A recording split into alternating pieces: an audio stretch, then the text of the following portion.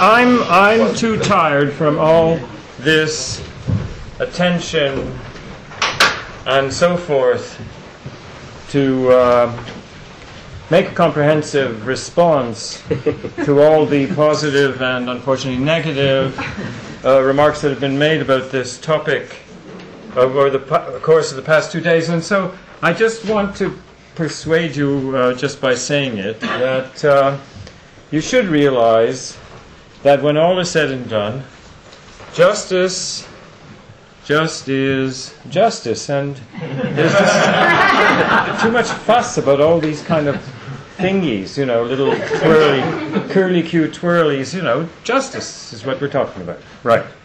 Well, it's been an amazing pair of days for me. It's quite disorienting.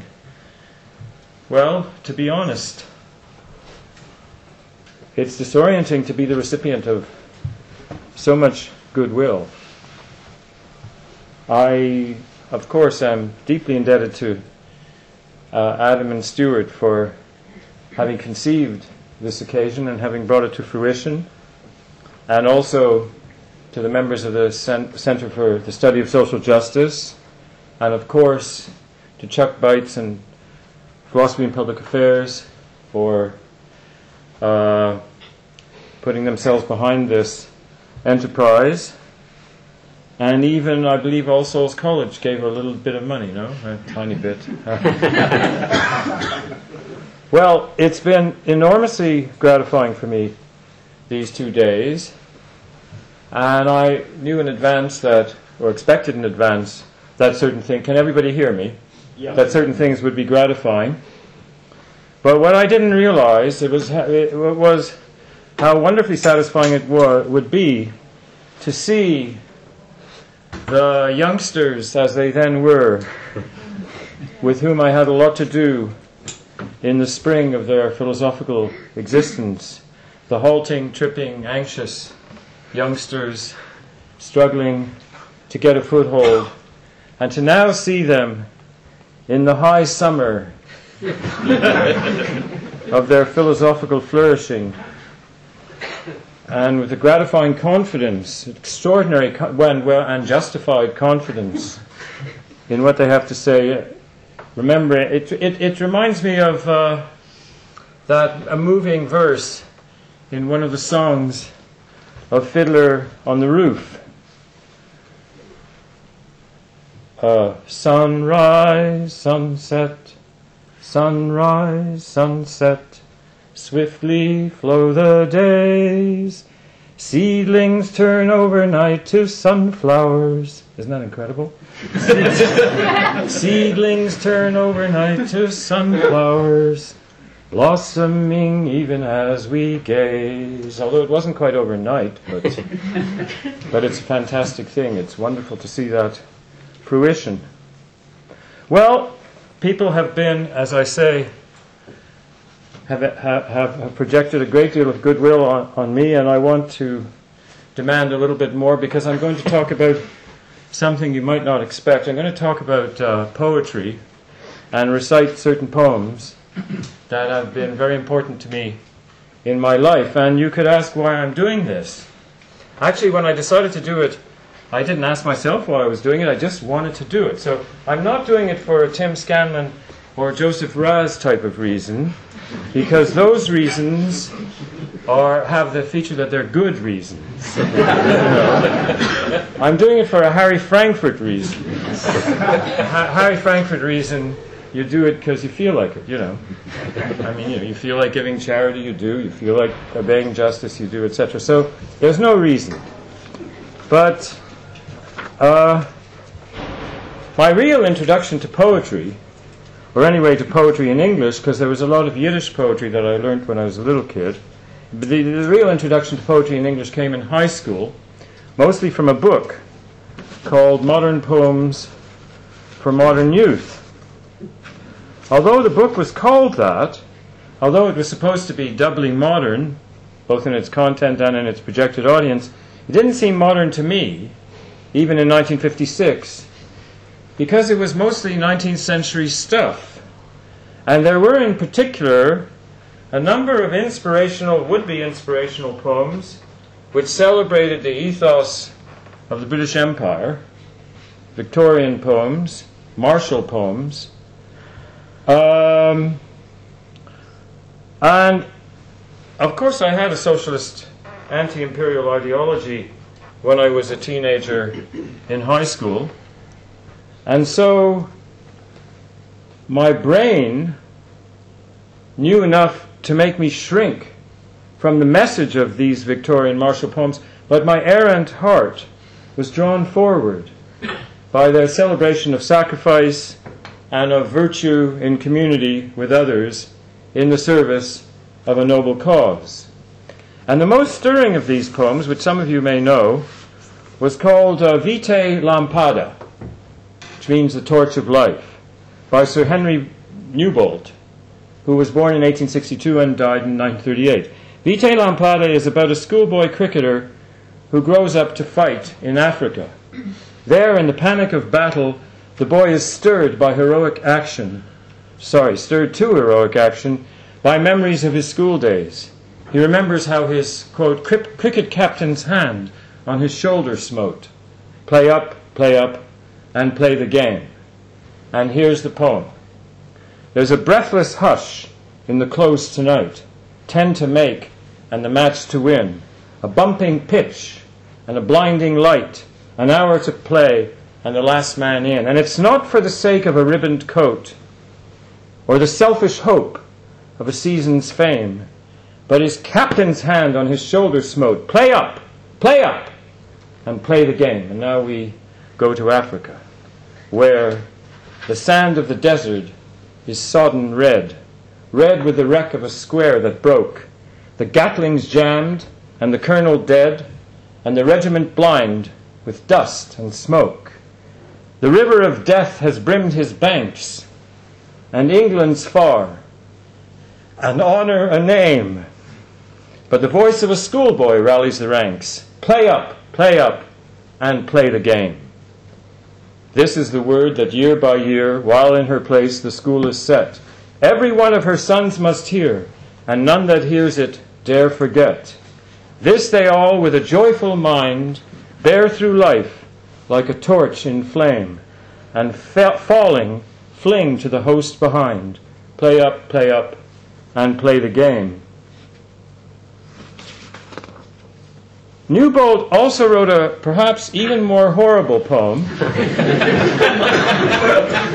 that is horrible in its ideology, which is called Clifton Chapel. Clifton being the public school whose name is Clifton. When you say that... Fuck off. So here is the Clifton Chapel poem.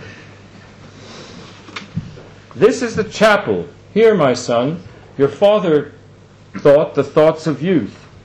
You see, you only get into Clifton if your father was in, which would make Andrew refute it by saying, well, how does it get started, you know? But anyway, never mind. This is the chapel. Here, my son, your father thought the thoughts of youth, and heard the words that one by one the touch of life has turned to truth. Here in a day that is not far, you too may speak with noble ghosts of manhood and the vows of war you made before the Lord of hosts. And here are the vows of war. What could be more noble? To set the cause above renown, to love the game beyond the prize, to honor while you strike him down, the foe that comes with fearless eyes, to count the life of battle good, and dear the land that gave you birth, and dearer yet the brotherhood that binds the brave of all the earth. Note the fascist elitism, the elitism that binds the brave of all the earth, and the implicit contempt for ordinary humanity. Many of you will know that Wellington said, or is said to have said, after he won the Battle of Waterloo, he said, the Battle of Waterloo was won on the playing fields of Eton. And according to the story, someone then said to Wellington, well, that accounts for the officers, but what about the men? And he replied, they, sir, were the scum of England. I don't know why I'm telling you these things, but maybe I'm exorcising my erstwhile commitment to these poems. The first poem, Vitae Lampada, was well received both critically and publicly at the time, and Newbolt's work even underwent a revival at the outbreak of the First World War, when imperialist optimism was high. But as gloom set in, Newbolt's verse suffered in popularity, and he himself came to dislike Vitae Lampada. During a 1923 speaking tour of Canada, he was constantly called upon to recite the poem, and he complained. He said, "It's a kind of Frankenstein's monster that I created 30 years ago." And so the poem retained its popularity in Canada long after it fell out of favor in Britain. And that helps to explain the surprise that I experienced in 1961 when I came up to New College here in Oxford, and I discovered that these public school poems were not known to the public school boys. They were not known to the Etonians, or to the Wykehamists, or the Carthusians, or the Stoics, and only known to a handful of the Harrovians. The bourgeoisie had conquered the martial aristocracy and had taken over the public schools. Well, some years ago, I was belatedly puzzled why someone of progressive upbringing and enduring progressive commitment, that is, me, should have loved those poems so much. Shouldn't those poems, in their horrid imperial martialness, be alien to every little progressive Jewish boy and to every little progressive Jewish man? And then I realized that in the communist movement in which I was raised, we had similar poems, or rather songs that were similar but which celebrated a different empire. Not now the British Empire, but the Communist Empire, the empire of communism, the empire of equality. And some of our stuff was pretty martial. Here are some excerpts from something which is called the Song of the World Federation of Democratic Youth. First, the opening lines of the first verse.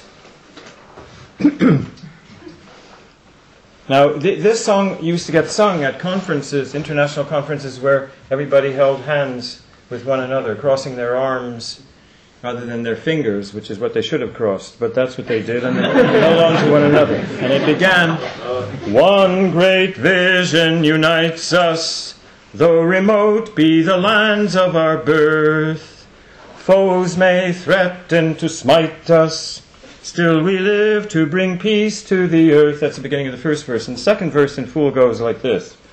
"We remember the battle and the heroes that fell on the field. Sacred blood running crimson, our invincible friendship was sealed. Still the forces of evil lead the world to upheaval. Down with their lying and useless dying. Live for a better world." There was another one I wasn't intending to mention.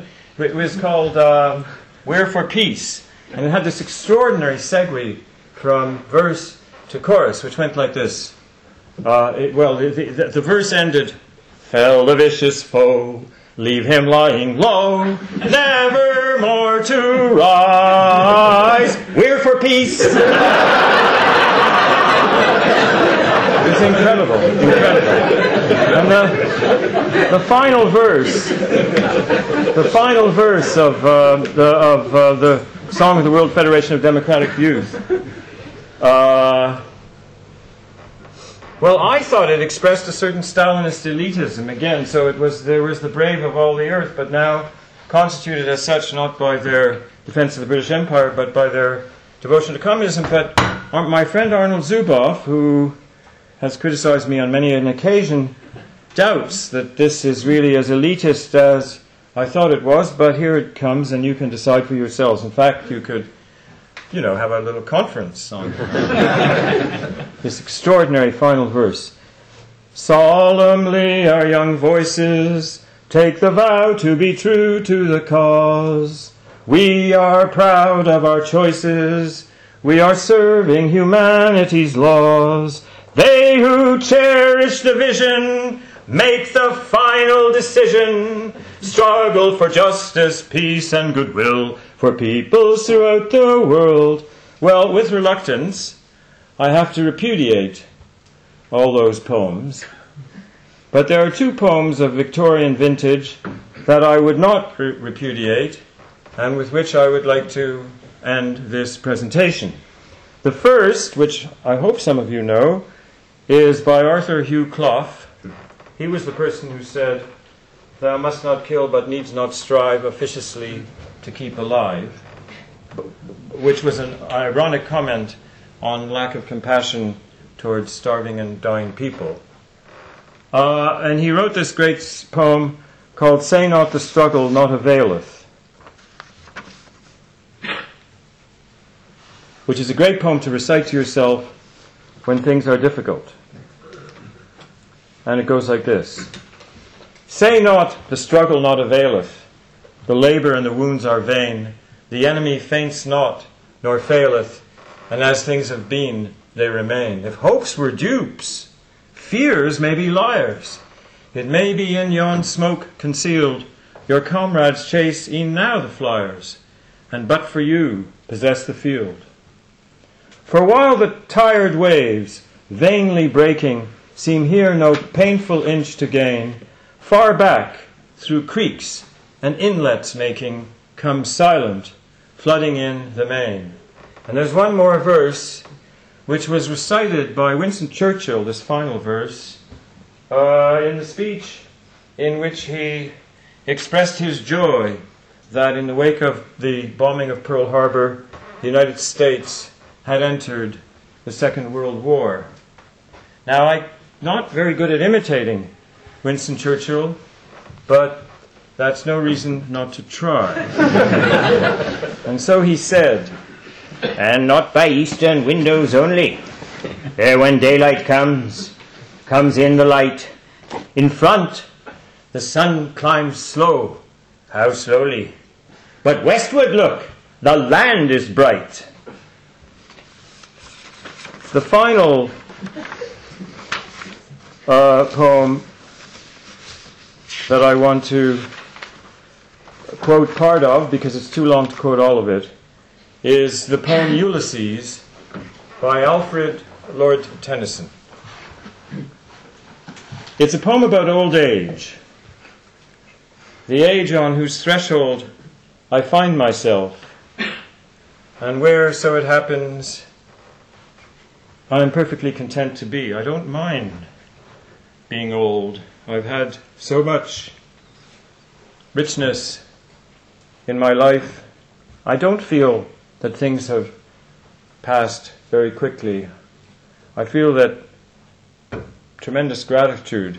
And here's what Ulysses, who's now old, and who thinks he can make one final voyage, says to the people he calls my mariners.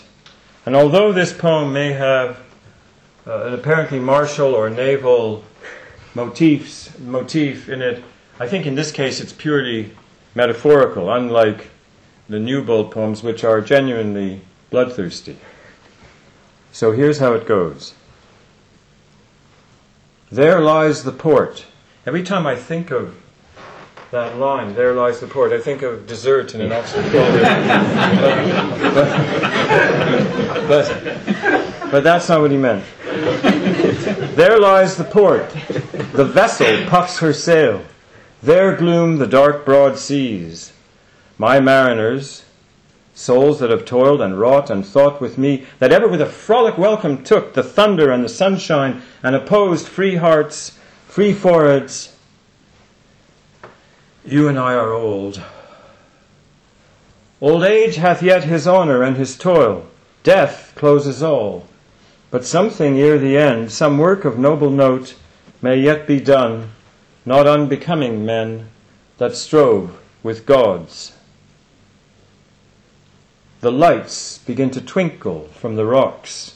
the long day wanes, the slow moon climbs, the deep moans round with many voices, come, my friends, 'tis not too late to seek a newer world. Push off, and sitting well in order, smite the sounding furrows, for my purpose holds to sail beyond the sunset and the baths of all the western stars until I die. It may be that the gulfs will wash us down. It may be we shall touch the happy isles and see the great Achilles, whom we knew. Though much is taken, much abides. And though we are not now that strength that which in old days moved earth and heaven, that which we are, one equal temper of heroic hearts, made weak by time and fate, but strong in will, to strive, to seek, to find, and not to yield. Now, I've recited that poem to myself maybe once a week for 50 years. And recently, it came over differently to me in retirement. It means a lot to me to be retired, and I'm glad that I'm retired, but I have very different attitudes to things. And the difference of attitude, I feel in retirement a certain end of striving. I don't mean I won't do anything from now on, of course not, but it's different kind of time. It's a kind of harvest time rather than pushing forward. I mean, one realization of that is that I want to publish stuff that I've got in my files that I've had for decades that I never tried to publish. I don't have any appetite for exploring new ideas. And as part of this sort of transformation in my desire structure, this poem, I was reciting it to myself, especially the end bit, a few weeks ago. And the last line of the poem just changed. It wasn't that I designed a change in it. I didn't think, wouldn't this be better? Or it just was like a voice in my head. And the final line was very significantly changed, and I'll tell you how. It says now, of course, as I said, to strive, to seek, to find, and not to yield. So let me just repeat. Though much is taken, much abides, and though we are not now that strength which in old days moved earth and heaven, that which we are, one equal temper of heroic hearts, made weak by time and fate, but strong in will, to strive, to seek, to find, and then to yield. And so, ladies and gentlemen, friends, I thank you for your incredible generosity, and I now yield. And I look forward to seeing you this evening, those of you who are able to make the party. And I say goodbye and thank you to those who have to leave. Thank you very much. A final thing. One of the most, I think the most moving orchestral concerts I ever went to in my life was back in the late 60s or mid-60s. It was Isaac Stern with the London Symphony Orchestra. And it was the nth anniversary of his first appearance with the London Symphony Orchestra, with Pierre Monteux being the conductor. And so they were going to repeat the same program that they'd done 30, 40 years earlier or something like that. No, it couldn't have been that much, maybe 25, right? And Pierre Monteux was going to conduct. And, 2-3 weeks before the concert, he died. Pierre Monteux died. And the concert proceeded in a normal way when, I think it was the encore, Isaac Stern said, before his encore, he said, and now, with a lovely Brooklyn accent, and now for Pierre, a simple sarabande, and please, no applause. It was wonderful. And then he played it, and the tears were streaming down his cheeks, and everybody complied. There was no applause. So thank you for your applause, and please don't repeat it.